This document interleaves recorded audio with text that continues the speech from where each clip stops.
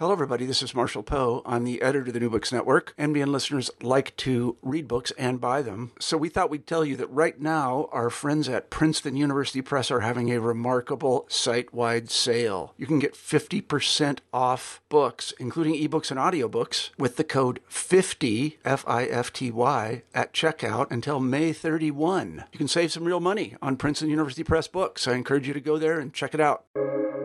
Welcome to the New Books Network. Hello and welcome to the New Books in Human Rights, a channel of the New Books Network. My name is Yakir Englander, your host today. The book that we're going to deal with is The Death of Transcendent, which presents a clear and compelling close reading and interpretation of 5 essays included in Jeanne Marie at the Mind's Limit, describing them as one continuous and progressing argument on the possibility of human society in wake of the Holocaust. Through the works of philosophers such as Wittgenstein and Charles Tyler, the writer Yoav Ashkenazi uncovers the importance and significance of such concepts as transcendence, loss, self, other, love, and home for establishing and maintaining a human life and world, and recovering it should it be lost. Finally, the book examines the concept of resentment, described as a reactive emotion by Nietzsche, and follows Amari's argument that in extreme cases, it is in fact the moral healthy choice. The writer, our guest today, is Dr. Yoav Ashkenazi, who is an independent researcher. After receiving a PhD from the Hebrew University in Jerusalem, he continued to teach philosophy and literature in various settings and serve as a research fellow at the Hartman Institute in Jerusalem. In addition, Yoav translated essays, and he currently lives in Vienna and is engaged in research, consultancy, and management for various private organizations. Dr. Yoav Ashkenazi, thank you so much for coming to the New Books Network. Hi, Yakir, and everyone listening. Thanks for inviting me. Thank you so much. It's really nice to do it in Jerusalem. We're sitting in Jerusalem. We're going to speak about Jeanne Marie and about your book, The Death of the Transcendence, Reflection on Jeanne Marie at the Minds of Limits. Can you share with the listeners a little bit about what made you to write this book? The truth is, I came across Jeanne Marie's book I think it was 2002 or 2003. We had a seminar in the Hartman Institute, and that was one of the sources that we had. We also discussed Appelfeld and other sort of Holocaust writers, or whatever you want to call them, whether witnesses or not. And I remember reading the first essay, and I remember I was shocked. I remember it stunned me. I've never seen such an exposed way of writing. He exposes everything. I felt this is the guy. And why? Because a lot of masks fell in the first 3 sort of pages. Like, so many masks fell, and I felt like this guy is doing something that is revolutionary in metaphysics as well, not just as a recollection of the Holocaust, but also I felt I was reading a metaphysical text, the kind of book which Wittgenstein spoke about when he said that in his first book, the Tractatus Logicus Philosophicus, he said, if someone could truly write a book in ethics, it would explode all other books in the world. And I felt Amari was walking on the borders of humanity and allowing us glimpses into the inhuman potentials in our own metaphysics and modern way, Western way of being. I felt it was. I was in awe. I was in awe, and I felt like I was standing in the presence of a true sort of negative theological thinker. Negative in the sense, he's not going to tell you what it means to be human. He's going to show you what it means to be radically inhuman. And from that position, you'll be able to see what you treasure most in your life, in modern life, but also in modern theology, metaphysics, and literature and culture. So that shocked me in a way. I remember I gave a presentation on that. Right. A 20 minutes. I was there just to, yes, I remember that. And I didn't touch the text Right. for 18 years. Only in 2019, after I finished my first philosophical text, that was a personal text, not an interpretation to what other people are saying, like Wittgenstein or Iris Murdoch, but my own thoughts. I managed to arrange a sort of a background in my mind and once I finished, I opened up Ameri, and within 3 weeks, I wrote the book. It was like a one-shot thing. Incredible. So, as a thinker, Yoav, who read, so many Holocaust survivors, as Primo Levi and Elie Wiesel and Viktor Frankl and others, what I hear from you is that Jean Ameri not only telling about what happened to him, but he also creates theological, philosophical thoughts around that. Is it right to say that like that? Like Viktor Frankl take it to psychology and he take it to deep philosophy? Absolutely. Ameri's first essay about the limits of the Geist, Geist in German is more than mind, although they translated it into the mind in the American in the English translation. But Geist is something else. Geist is also spirit. It's, in a sense, it's also the culture of the time. It's a sort of the feeling of the whole cultural project of that civilization. That would be Geist. And the opening article starts by saying Geist died in Auschwitz. He didn't die for Ameri only. He's going to show for the West. It died for all the possibility. It's much worse. The possibility of expressing true God, that are true Geist, or a true Ausdruck, a true expression, a rational and free and expression of our culture. That possibility for each and every one of us was at least severely damaged. So let's speak about that, Yoav.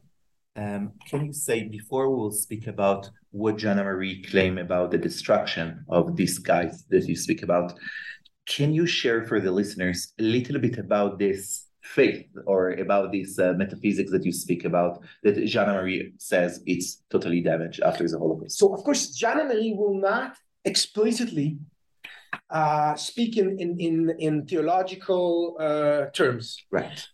Like I said, he speaks from the other side, from what is not from what is. Theology is a story of what is. Right. Metaphysics and theology are the story of what is. God is or God isn't. It doesn't matter what you believe, but it is a. So you'd say science says that there are objects or forces, what have you. But metaphysics tells you what enables what we experience, what really is. And theology, Jean Ameri goes to speaks from the other side. He speaks from what isn't. And in this sense, he creates an enormous accusation. His 5 essays together, if you take them together, they compose an argument that says, look, we have created our Western culture on the basis of what is called the Jewish-Christian axial revolution. It was a kind of revolution that focused everything on man and his life within society. All the values that sort of Paleolithical or Neolithical religions had. Yeah, I don't know that. What does it mean? It means that in the ancient world, your day-to-day life were not as religious as our day-to-day life today. Right. They didn't think about the relationship with their children as meaningful, the wife, the house, the work, the job. What the priests were doing and the kings were doing, that was meaningful. And they played their part by bringing them machatzit shekel or what have you. Like paying them. Like exactly, yeah, they attended the rituals. They participated in a way, but their everyday life were not so infused with metaphysical and transcendent value in that sense. I understand. The axial revolution, the Jewish-Christian revolution, sort of focused everything on man, community, family, every day. And that starts even in the Jewish Mishnah. But sort of Protestantism is the highlight of that. It is an explosion of that theology in Europe. And in the center of that theology is the separation of state, power, and religion, which allows the individual religious freedom. B, the idea of negative freedom in general. Negative freedom is the inability of anyone external to me to tell me what to do in that subject. Nobody can tell me who am I going to marry, which people I consort with, what career I choose, where do I go, what do I eat. No one can tell me. These are things I have full. Our theology of shape and image says we were created in the shape and image of God. Therefore, we have certain privileges and freedoms that are part of our nature. And the thinkers, the Protestant thinkers of the 16th, 17th century and the 18th that have basically shaped the way we relate to one another in the world, the most basic ways, have basically provided us with sort of, you could say, secular interpretation of this theology. But we are living a theological mindset. If I walk with you in the street right now, and with my young boy, I don't have children, but this is for the sake, and I would beat him up severely in front of you, you'd probably call the police anyway. You'd be hurt. Right. That would not happen in a traditional society. If you do not, in a traditional society, it says "Choser shivto soneh bno." If you don't hit your child, you don't love him, because the idea is that the tribe is in the center. That's the subject, not the person is the subject. The individual. Exactly. You shall be holy, for I am holy, God says. As a community, you can personify holiness. That is the essence of that theology. Yeah. And it's a sort of a protection around the individual and around the rights of the individual. How it's protecting, so two questions to have for you. One, I'm not sure I understand how it's protects the individual. I thought individualism actually that many times, mostly for women, the tribe can hurt them, or to LGBTQ. This is my first question. Second question, I really need you to connect it to somehow to Jean, like how it's connected to Jean Amaury, or to the question that he's touching. Okay. First of all, let's start with negative freedom. We're not talking about the positive situation. We're talking about our norms, first of all. Of course, under any system of values, there are all kinds of twists and turns and all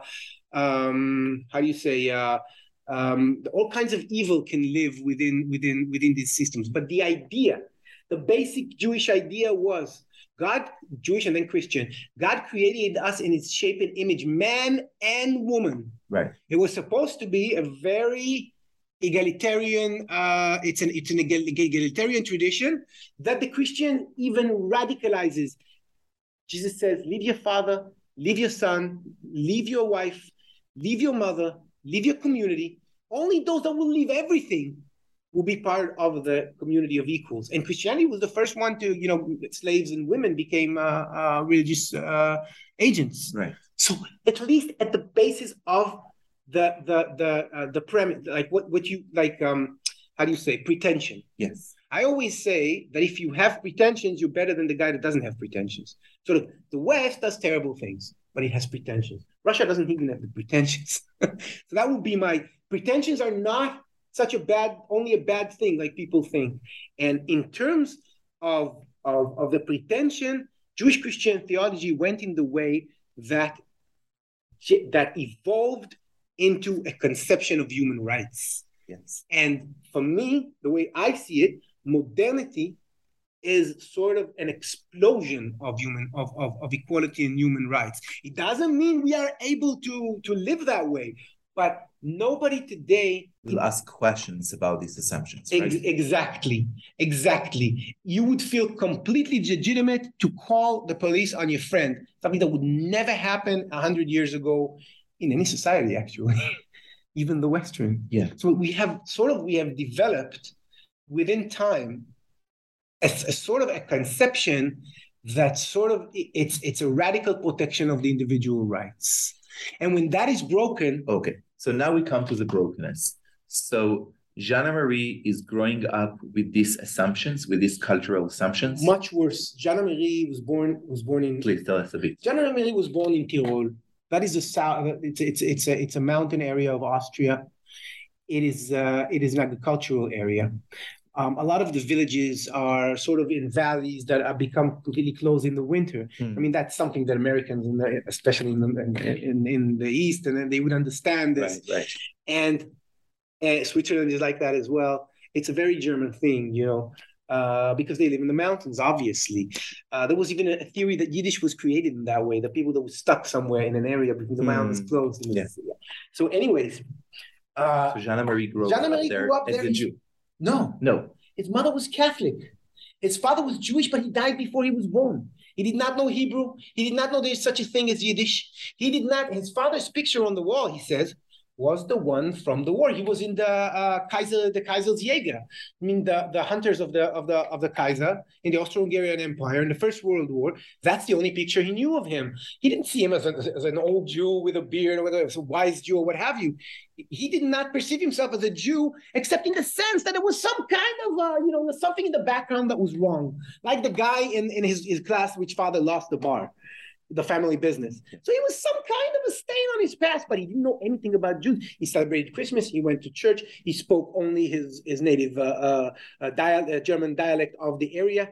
He was completely immersed in that life. He was completely immersed afterwards he became completely immersed in the German project of liberal culture and all. He had no outside. He had no what do you mean he had no outside? He was no outside. He had no he was completely identified in a way with the German project. Yes. There was no Jewishness or Judaism for him. Yeah. Or very different than Buber or Rosenzweig absolutely or anyone. Different from these people. Anybody that was born in even different than Kafka, right? In that way. Look, a lot of the people you talk about were born in places where either most of the city was Jewish or the elite was Jewish. Yes. Like Freud area. There's actually a time in Hungarian nationalism in the 19th century where most of the leading figures are Jewish. Unbelievable. I think you're a bit Hungarian, aren't you? Yeah, a little bit. So he's growing up there. There is no Jewish question for him. Zero. Right? Yeah. Exactly. Jana Marie says, you know what? When I found out that I was Jewish, that was 1935 in a Viennese cafe. I open up the paper and I see the Nuremberg laws, and I realized that I become the enemy of myself, the enemy of the Reich. Because of his father. Yes. Unbelievable. Because it's a first generation, and the Nazis killed even sixth generation. Right. But this was the first generation. Right. He was a Mischlinge. Mischlinge, it's the mix, a mixed breed. They still in German countries they still say that about dogs. So what happened to such a person? Because he's not the only example. I'm sure there are many other Jewish. I'm not sure anybody. I don't know. Right, it's such a radical situation. It's like we have here an incredible idea of a person who is like totally grew up German, and then like it's 1935, as you mentioned, he's finding that he's a problem. But that he is a parasite to be killed from his own way of life, which he is the only one that he lives through. What's a narrative? Listen, if you grow up in a shtetl, Jewish shtetl, we all know what Jewish shtetl is. So you have a theology, cultural, even if you watch like a Fiddler on the Roof, they knew that they are hated in some complicated way. Here it's nothing. What's the narrative that such a person have when he's sent to a camp? Okay, so the point is this: Ameri was armed with only one narrative in a way, right? And that was the liberal German narrative.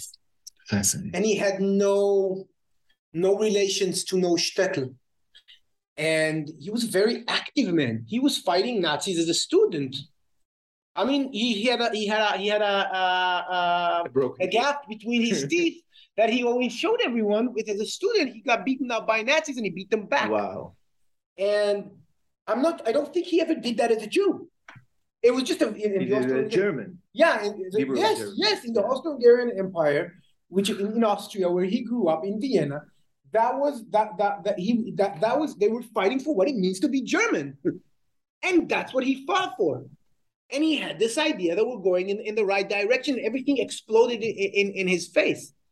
So in that sense, and I want to elaborate on something, Please. that I think most people, Because it really helps now to understand so much better what you're going to show us, why he's so so let's talk about the mind for a second. Yeah, please. We grew up in a certain sort of environment, and we create foundational attachments to things as we are young. So for you, Yakir, personally, if I may say something, Yes. the picture of fatherhood would be very different from mine. Right. And that entails a bit of a different relation. Yeah. When you imagine fatherhood and love, and it is I mean, we grew up in different places. I'm not going to go into our backgrounds, so I don't want to bore the audience or interest them too much. Maybe it's very interesting for them, but but nobody wants to expose them. We're not Amiri, so we're not going to do it here. But what I'm saying is, the fact that for you, this type of feeling of holiness and of security entails completely different imagery means a lot. So true. And Amiri was robbed out of the imagery that was between him and every emotional attachment he had. This is why it's exactly. That is the null point of his writing. This is what happened to him in Brandonk when he was executed, where Himmler was the boss, in charge of the citadel in Belgium, and that was what was completed in Auschwitz and finalized with the German response, German, Austrian, and Western response after the Holocaust. He was robbed out of. I'll say this in technical ways. In technical terms, he was robbed of all his inner equipment of relating to the world. Yeah, and we are now. I get it. In a deep sense. That is the most precious parts of ourselves, because it's the way our constitutional relationships with our loved ones and the institute that brought us up sort of allowed us to create our own self as a unique Ausdruck, or the Ausdruck is expression. If you want, we can talk about expression, but all of the Western tradition is centered around the idea that authenticity and living freely has to do with a free, rational, unique expression of selfhood. I love it. I love it. I love it. I want to stop for a second here, because what I hear you say is that in order to do it, there is a condition, which is first, as you mentioned, the negative freedom, which means the freedom from things, in order that you can bring your authentic personal narrative. Is it right to say that like that? It's even you're hitting the mark. You're really on the spot here. Please. I'll tell you why I think you're on the spot. In a lot of places in the West, negative freedom have become dogmatism, or what you would call idolatry. Yes. It is the one. Say more about that, because it's so relevant for today, 2022. Okay. It has become a sort of the sole source of ethics. It has become a protocol of engagement that is considered to be, if you do that, you're ethical, you're a good person. It's more good enough. It's good. Yes, exactly. It's enough. You don't need to do it many. Right. Most people think I don't need to listen to you if I gave you like more than that. You don't need to transcend towards me, and I don't need to transcend towards you. We can all stay within our egocentric boundaries. When you allow negative freedom to become your only source, I love that, and you enact it dogmatically, meaning you don't what I can say, what I can't say. Everything we would say to one another would be general, and there would be strict structures, and we know we would never hurt each other. And in Scandinavian, and I think it's the same in the US, but I don't live in the US. You do. I live in Austria, in Vienna. Obviously, that's part of the Amiri thing. I live in Austria, and I lived in Sweden and in Switzerland, a lot of other countries that are German or Scandinavian. Really, the familial relationships are becoming their sideline. I mean, they're on the side. What is important are voluntary relations. The people that I meet and create a small company with. And remember, voluntary relations are ones you can disconnect, and it doesn't disturb your fundamental well-being and inner being. Right. But if you break a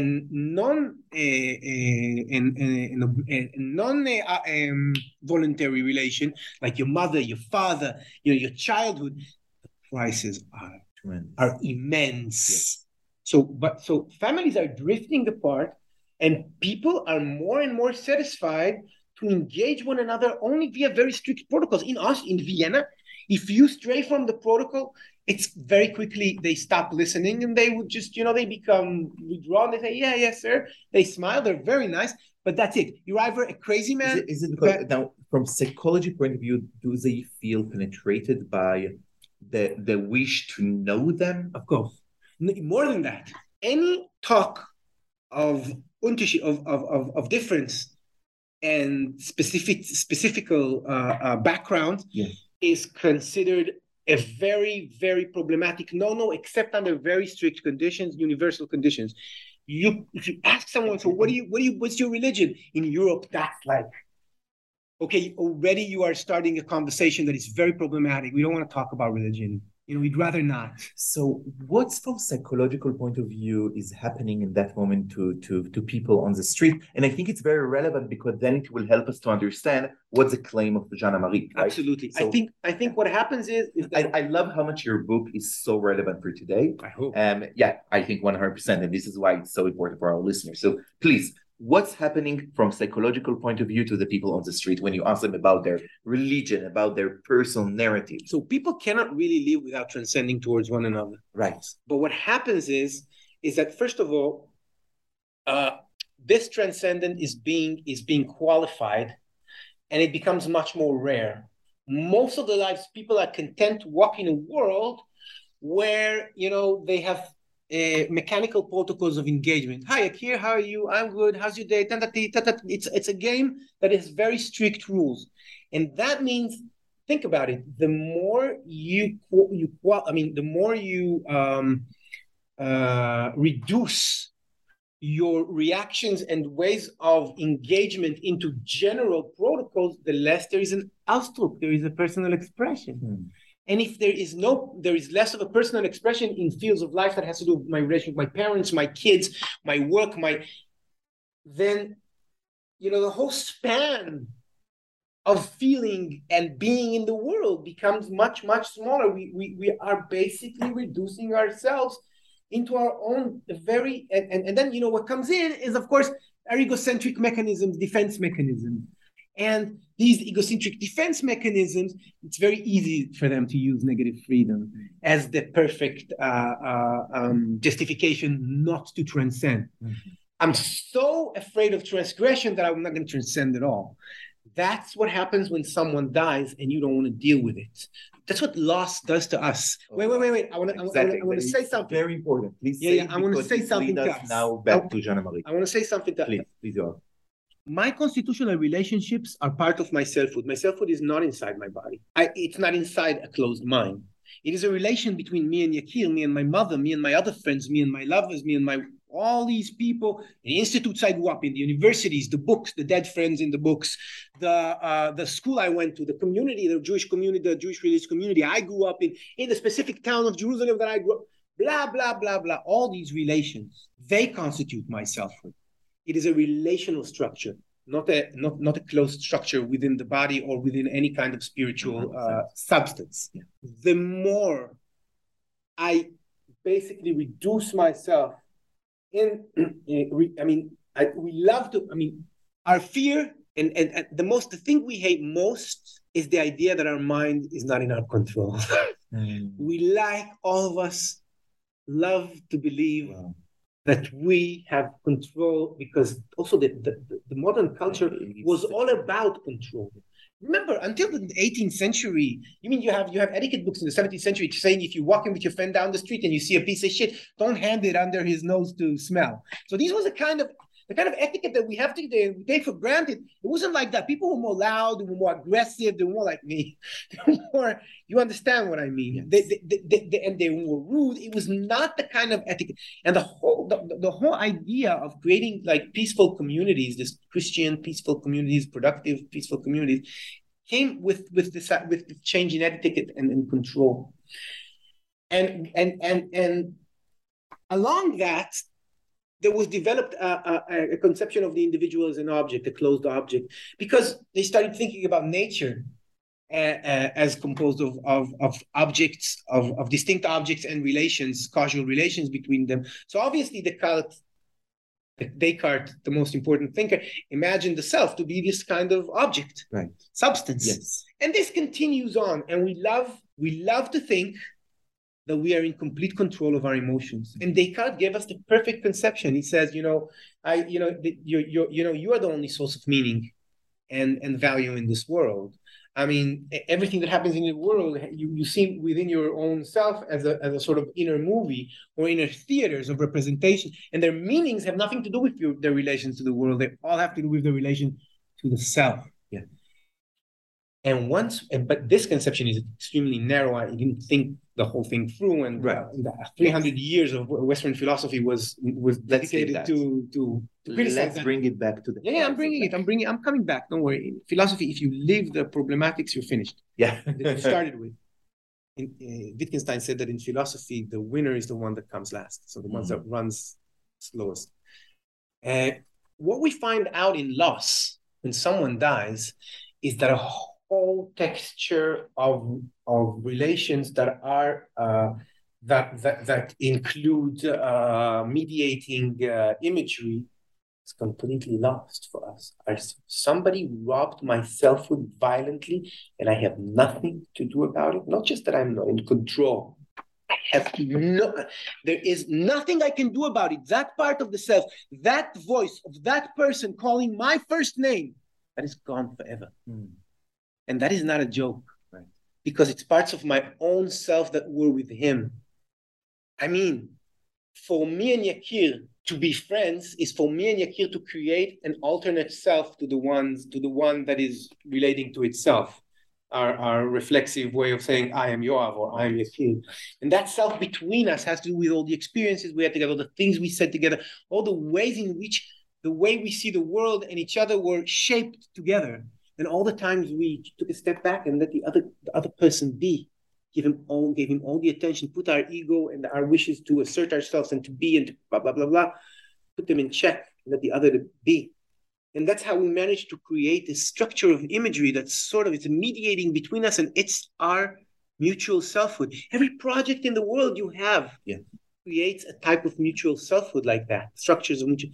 And when someone dies, or a civilization or a city or whatever, it is literally as if we're being ripped out, our selfhood is being ripped out of us without control. And what people usually do, the first thing we do, boom, we close all the doors. And we stay with the ash and all the the pieces of imagery and feelings and emotions and sensibility that we had, and these pieces of selfhood.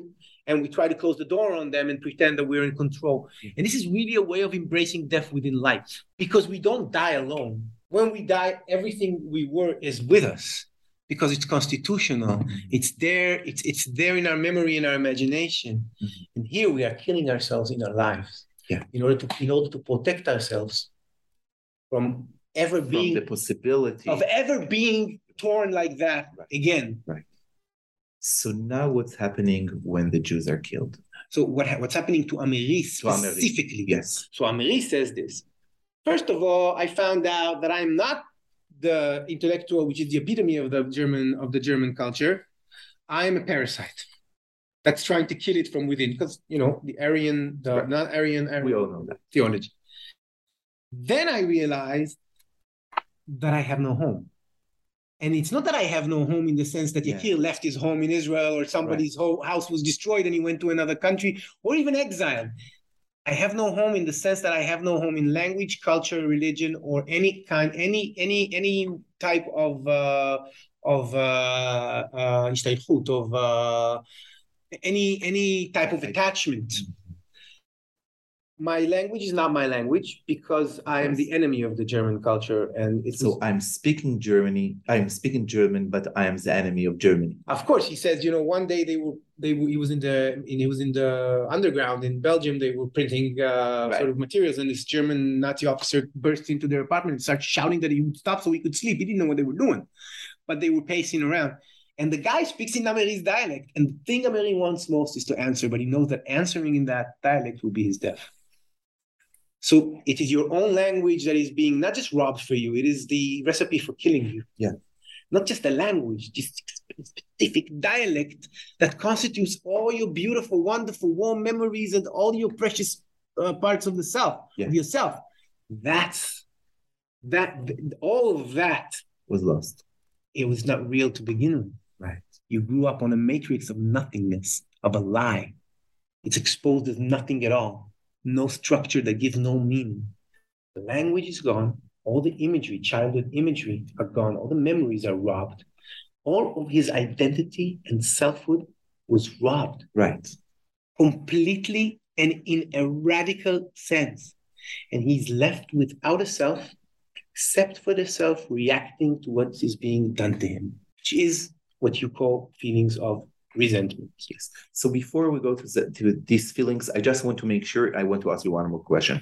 So for him, because of what's happening, for Jean-Marie, the loss of all these elements is actually telling him that something from beginning was not real. Yeah.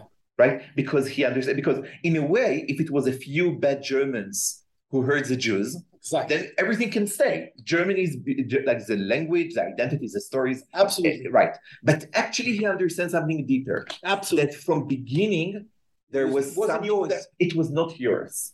Right? And his claim, just to make sure, because you said before. But connected to the theological part that we started with. Exactly what I want to bring it back. It's not his, and it was never his, because he's not part of the story of because the idea of shape and image was but an illusion. They kept on in the depth of the German or Western mind was still this ethnic and nationalist, radical, racist perception of identity, and the whole theology of shape and image that created our modern values and our modern institutes and America and the Constitution and what have you. It was just sugar topping, right? Because at the essence there is what? At the essence there is really an old ethnic, racist way of describing identity. The German folk, or the German people, the blood and the. But it's not only the German, you say. No, it's something about the West, right? First of all, of course, Europe and America are completely awash with these ideas before World War I at the end of the 19th century, and between yes, of course. So I want to take you. So now, what's the project of Ameri that he wish the West will do? So for Ameri, it's not just the betrayal of the Germans and the Austrians. He says, after the war, it looked like everybody embraced the survivors, and the Germans were the enemy, and we would change all that and blah, blah. Right. But very quickly, he said everything changed. The minute it started with what started was the Russian-American disputation, the Cold War. So everybody had to pick sides, and basically the West said, okay, come to us, we'll forget all about it. Right. Austria, for example, maybe 13 people were hanged, but that was it. Afterwards, 48, the Austrian sort of signaled to the Americans and the world, if you mess with us, we're going to go east. And the West says, okay, I'll do whatever you want. 550,000 ranking members of the Nazi party moving to every level of, it's the same is happening in Germany. All of them will be protected by people that by Adna, by people that were, in the parliament right after the war. And Ameri says the mood changes. And of course, the Germans start to say, everybody did terrible things, but only we are accused in such a severe manner of destroying it. So why is that? Because the Jews victimized us. The Jews are such strong. So it's a continuation, basically, of the idea before the Holocaust, Hitler's idea that the Jews are sort of one organization, not different individuals like every other. But Yoav, we see in media, we see like the Holocaust is one of the things that Everyone speaks not in about the 50s and 60s, my friend. Not in the 50s, 60s, even 70s. What you're seeing is something that began in the 80s and in itself has been a limited process. Now, in the 50s and 60s, the Dutch sort of, I'll give you examples. The Dutch sort of, the city of Amsterdam makes the Jews that were in Holland create a monument thanking the city for saving them. The Dutch had the highest extradition rate in Europe, 98 or 98.9%, because they were small and they were very efficient, and because, you know, obviously they didn't see the Jews as part of the community. The Italians, by the way, were the lowest, the lowest, and the people that saved most Jews in percentage wise were the Italians.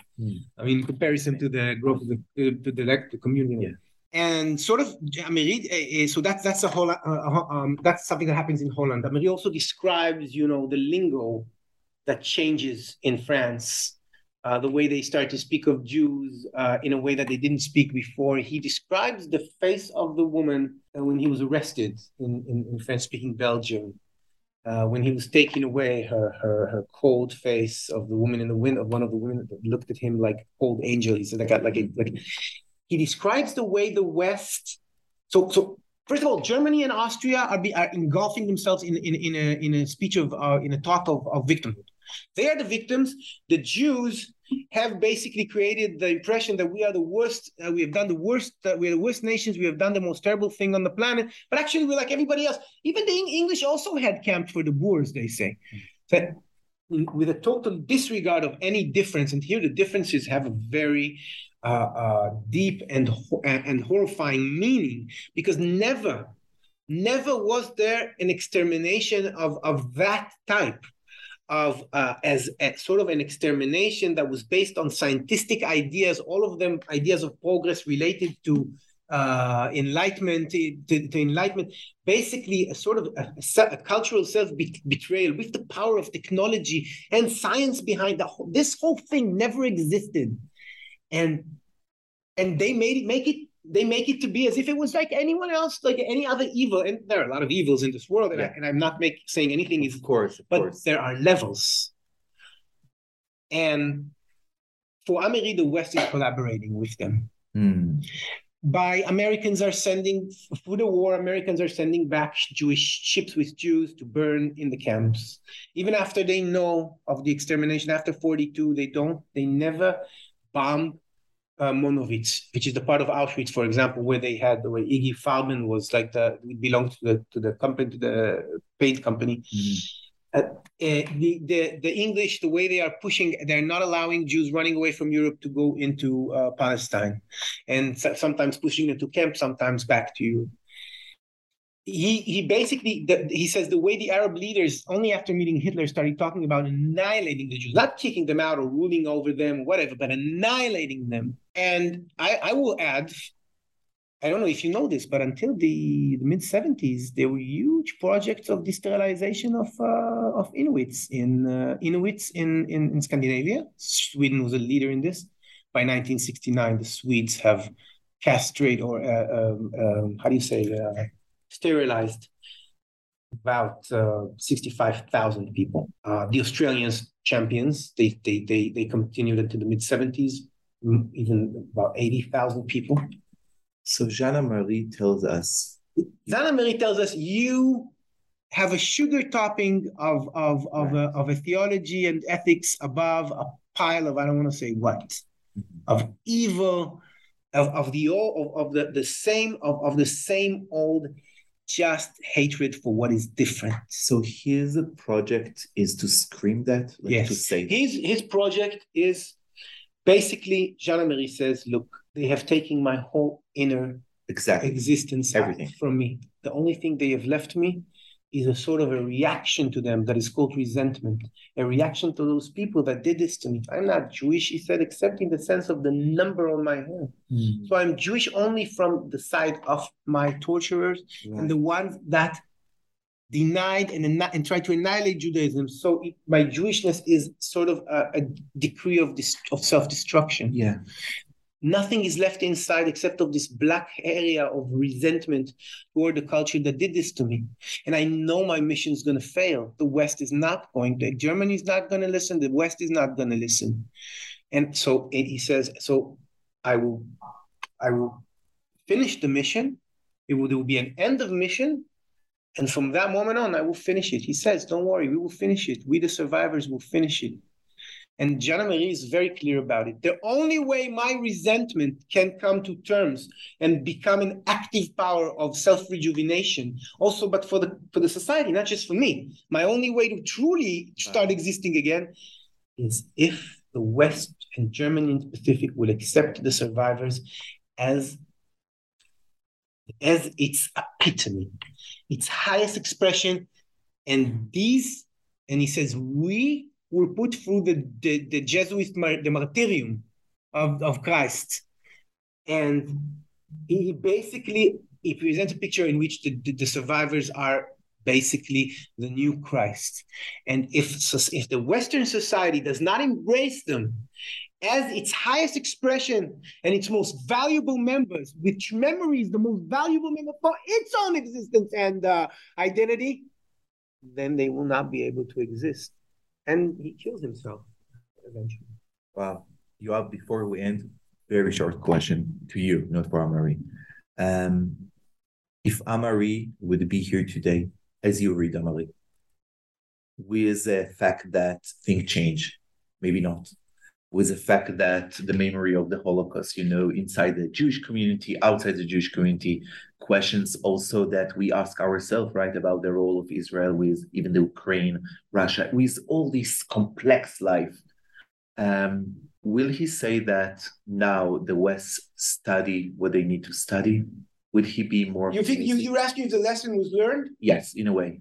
I don't think he would think the lesson was learned. With all the memory of the you see that in the States, whenever a white, and I'm going to use the word white because it's white communities, working white communities become stressed, the first expression they take is Jews will not replace us, and all this kind of rhetoric that other foreigners have came in and stole our resources, our real culture. New York and Los Angeles and these cities that are not real America, and we're going to make America great again. We're going to make America Americana again, or what have you. In Israel, what? In Europe. I live in a city called Vienna. 36% of real estate in 1938 belonged to Jews. Almost every Gemeinde, which is like a social project for like cheap housing for 36%. Nothing was given back except for some buildings of the community. And Vienna's rent has been artificially low. Until now, it's much lower than most of Europe. And nobody even discusses this. Wiesenthal used to discuss this. And may I tell a story? Please, we will end with that. No, it's a terrible story. So we're not going to. No, I'm not gonna say that. Also, it's not. But let's say that you still hear leaders in the West talk about minorities as bacteria, rats, what have you. You had that in the West and the East. You had Duterte, the Indonesian. You had Orban. You had in Israel, Miri Regev used a Nazi metaphor to describe the Sudanese refugees in Israel. Yeah, in Israel, there's a cancer. She said in the body of the nation. I don't think you can be more explicit. You have Orban talking about different races and about we don't want to be a racial, not cultural, racial. No, when they were attacking multiculturalism, people said, okay, it's just. But now the masks have fell.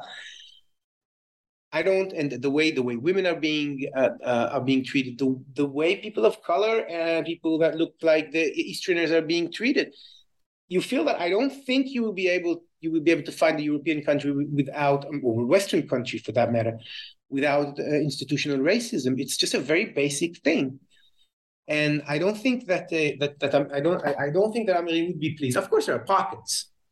There are pockets, and there are places, and there are elites, and there are what have you. But I'm pretty sure Amiri Amiri wouldn't be. I mean, he would. I don't think. I'm not sure he would think that the situation changed in a serious way. See, I mean, the amounts of anti-Semitic attacks in Germany and also the legitimacy of expressing expressing yourself in anti-Semitic language is growing, not going down. Yeah, fortunately. And more Muslims immigrate to Europe, the more they hate.